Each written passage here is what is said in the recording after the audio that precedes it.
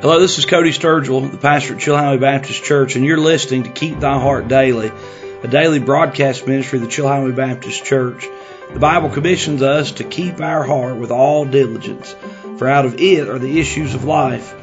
It's so important we put God's Word into our hearts and our lives, and we pray that this message from God's Word will be a blessing and help to you. Nation of Israel, and they bring 10,000 people up to go into to address this battle and take this fight. Verse number 11, now Heber, the Kenite, which was of the children of Hobab, the father-in-law of Moses, had severed himself from the Kenites and pitched his tent on the plain of Zanim. So the Bible gives us a little bit of a parenthesis here, and this lets us know that there's a group of people, the Kenites, of whom one of the chief women in the Kenites, her name is Jael, has actually told Sisera, you remember who Sisera is? Has told Sisera, the captain, that the nation of Israel is gathering at this certain spot. And so she's kind of sold them out, but God puts it all together and makes the plan come to pass. Now, everything begins to happen. Sisera leads his 900 chariots to this certain spot out on the river.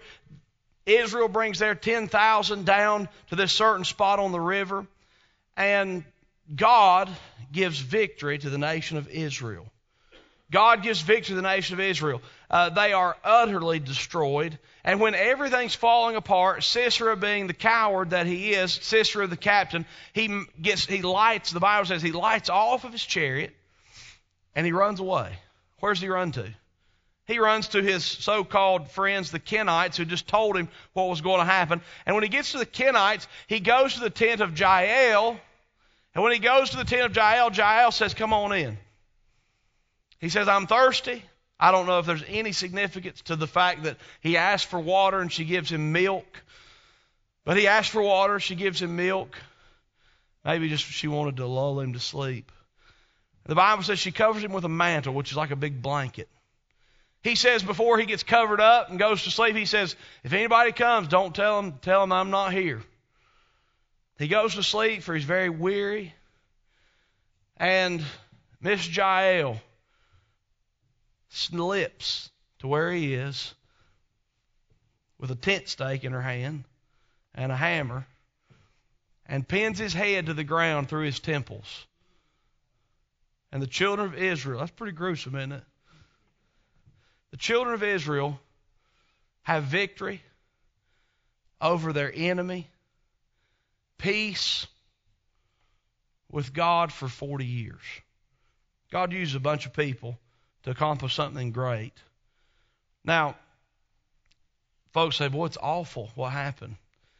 I'll just tell you this, if Sisera had won the battle, every Jewish woman that was part of the men, around the men that had engaged in that fight, they would have been tortured and taken great advantage of because they were wicked, and war brings out a different element. But God used these people in a very special way. There is a New Testament application. These folks acted in faith, and as we conclude this message, I just want to draw a couple points. Number one, Sisera. Oh, Sisera. I want to remind you of this. Sisera rested in his military might.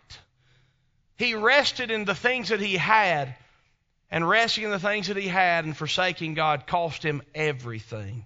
No amount of earthly strength is a match for omnipotent God. There's an interesting thing that is mentioned in chapter number 5. They go to the river of Kishon, is where they meet to do this great work. They go to the river of Kishon, and God says in His Word that He delivered them. I want you to look at chapter number 5 and verse number 20. As they're singing and praising God for the victory that God had just wrought for Israel, here's what they prayed. Verse 20 of chapter 5, the Bible says, they fought from heaven. The stars in their courses fought against Sisera. Most Bible commentaries believe that God sent some type of a storm, a flood, a rain, something from heaven, and flooded the river of Kishon. And when he flooded the river of Kishon, the men who were trusting in their chariots marred up in the mud, and they became easy targets for people and for God's people. Just a reminder, if you're here today and you're living in rebellion to God, you are denying the truth of God's Word, you're running from trusting the Lord, you're acting in your own wisdom, would you learn something from Sisera tonight? It does not matter if you have 900 chariots of iron or $1 million in the bank or health and strength, intelligence and wit. If you are running against God, running from God, living in rebellion to God, you are fighting against a force that can never be defeated. May we learn from Sisera. He put confidence in earthly strength, but found that he was no match for omnipotent God. Number 2, Deborah. I like Deborah. I like her spirit. She had no desire to take any place that was not hers to have, but when someone needed to trust in God and lead the way, you know what she did? She did it. Deborah. God uses people who are in tune with God. You want God to use your life? Find yourself in tune with God. Spend time alone with God. Find a place. She nestled herself between Ephraim and Bethel. And she spent time with God. And when God needed to send a message, God used her. I'm thankful for every woman in my life that has lived a life in tune with God and influenced me for the glory of God. I'll just tell you something.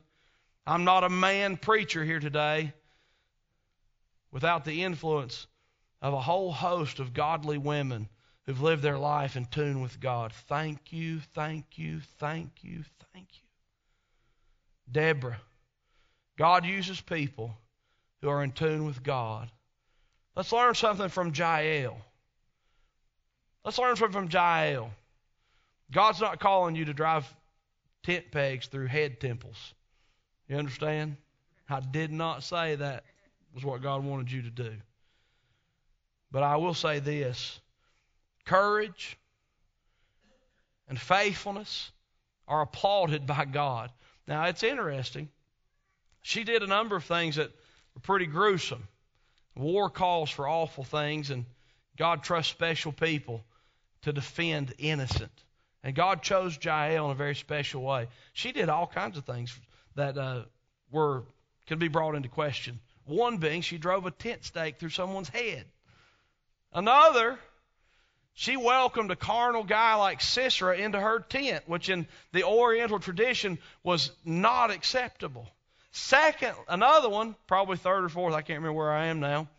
Another thing she did that was in question, she told Sisera that if somebody comes by asking where you are, I'll tell them I don't know.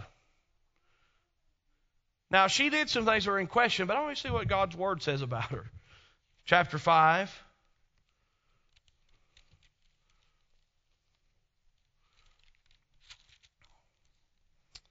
Chapter 5 and verse number,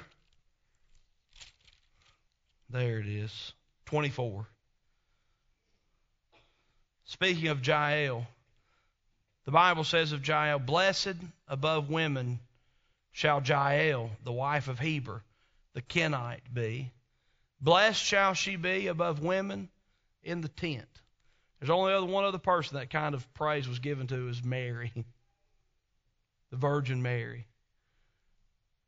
Here's what I want you to say. I want you to know. God applauds courage and faithfulness. And may we be people of courage and faithfulness.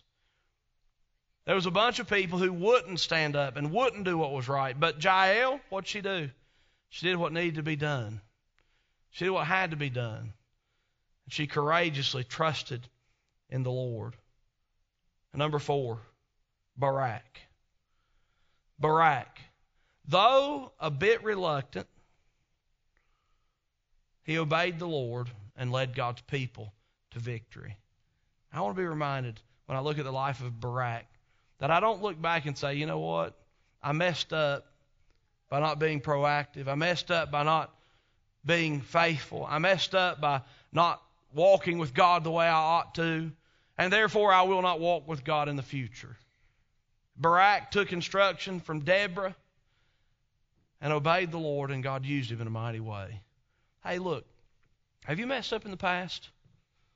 Do not allow it to prevent you from trusting the Lord and living for God and serving Jesus in the future. If you messed up in the past, we all have. Guess what? Confess your sin to the Lord. It'll be washed away in the blood of the Lamb.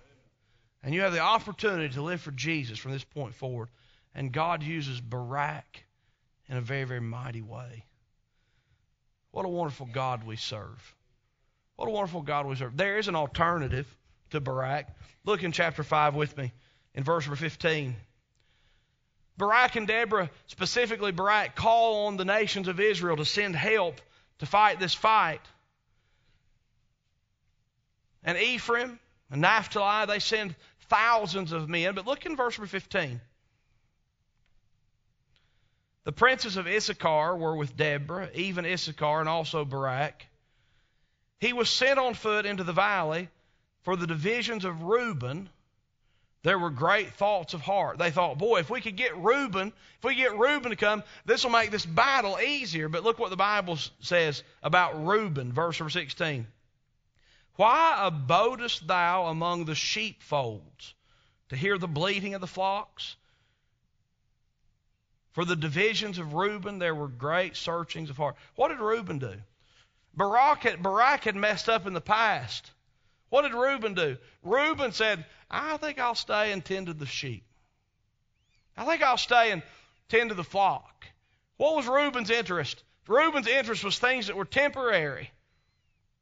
And God calls his hand on it. Reuben, look what else the Bible says about some other folks. Gilead, verse number 16. Gilead abode beyond Jordan. They called out to Gilead, hey, come help us. There's a work to be done. God's people need to be freed. What did Gilead do? Gilead said, hey, look, we're all good. We're on the other side of the Jordan. We haven't had to deal with an enemy in some time. It's pretty comfortable over here. We'll just stay put. What did Gilead do? They stayed in their comfort and ease. And God calls their hand. Verse number 17. Why did Dan remain in ships? What did Dan do? Dan says, we're doing good. The fish are biting.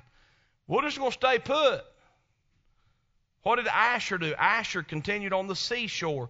Asher says, I get seasick, so I fish in the streams.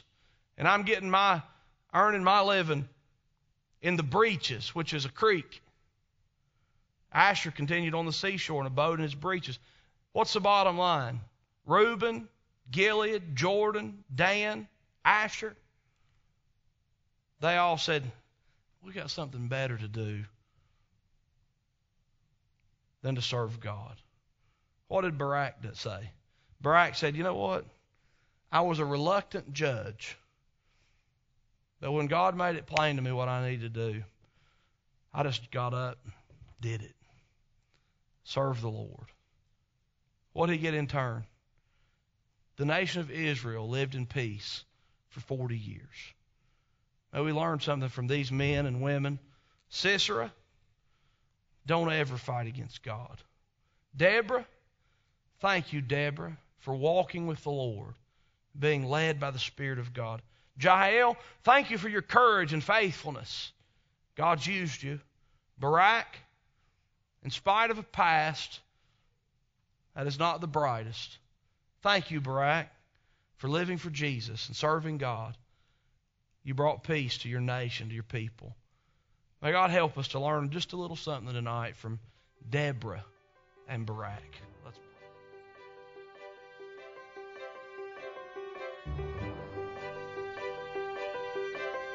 We trust this message from God's Word has been a help to you. We're studying through the people of the Bible. And I want to let you know of a resource we have available at Chilhowee Baptist Church. It is a sermon series on the people of the Bible. Volume 1, the first 13 sermons of this series are available in full length. You can get those by reaching out to us at chilhoweebaptist.com.